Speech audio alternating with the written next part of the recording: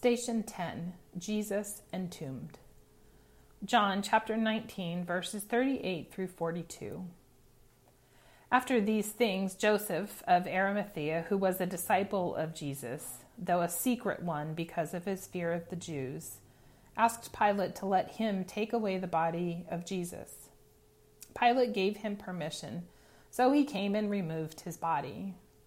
Nicodemus, who had at first come to Jesus by night, also came, bringing a mixture of myrrh and aloes, weighing about 100 pounds. They took the body of Jesus and wrapped it with the spices in linen cloths according to the burial custom of the Jews. Now there was a garden in the place where he was crucified, and in the garden there was a new tomb in which no one had ever been laid. And so, because it was the Jewish day of preparation, and the tomb was ready, they laid Jesus there.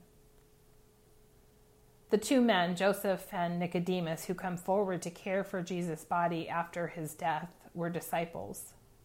Unlike those who had been with Jesus publicly, these two men had followed him secretly. They had not wanted to be seen associating with Jesus for fear that it would affect their standing in the community. Have you ever been silent about your faith out of fear that you would be made fun of, that you wouldn't fit in, or that your faith was inadequate? These men acted with courage to ensure that Jesus' body was properly cared for according to their traditions. They set aside their fears to do the right thing and honor who Jesus was. There are times when our faith asks us to step out with courage and boldly live as a follower of Christ. Look at the artwork for Station 10. While the colors are overwhelmingly dark, there are bits of orange, blue, and green. What does that contrast of light and dark symbolize for you? Notice the shadows of the crosses on the hill below them. Like Joseph and Nicodemus, we are called to step out of the shadows and into the light that Jesus brought into the world, living in ways that push away the darkness that exists. Let us pray. Jesus, we read in the Gospels that your life was an example of how we are to live.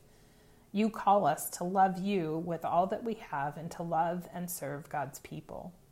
We confess that we are sometimes hesitant to boldly live out our faith. When we feel afraid, remind us that your work on the cross gives us the strength to live with boldness and courage. Amen.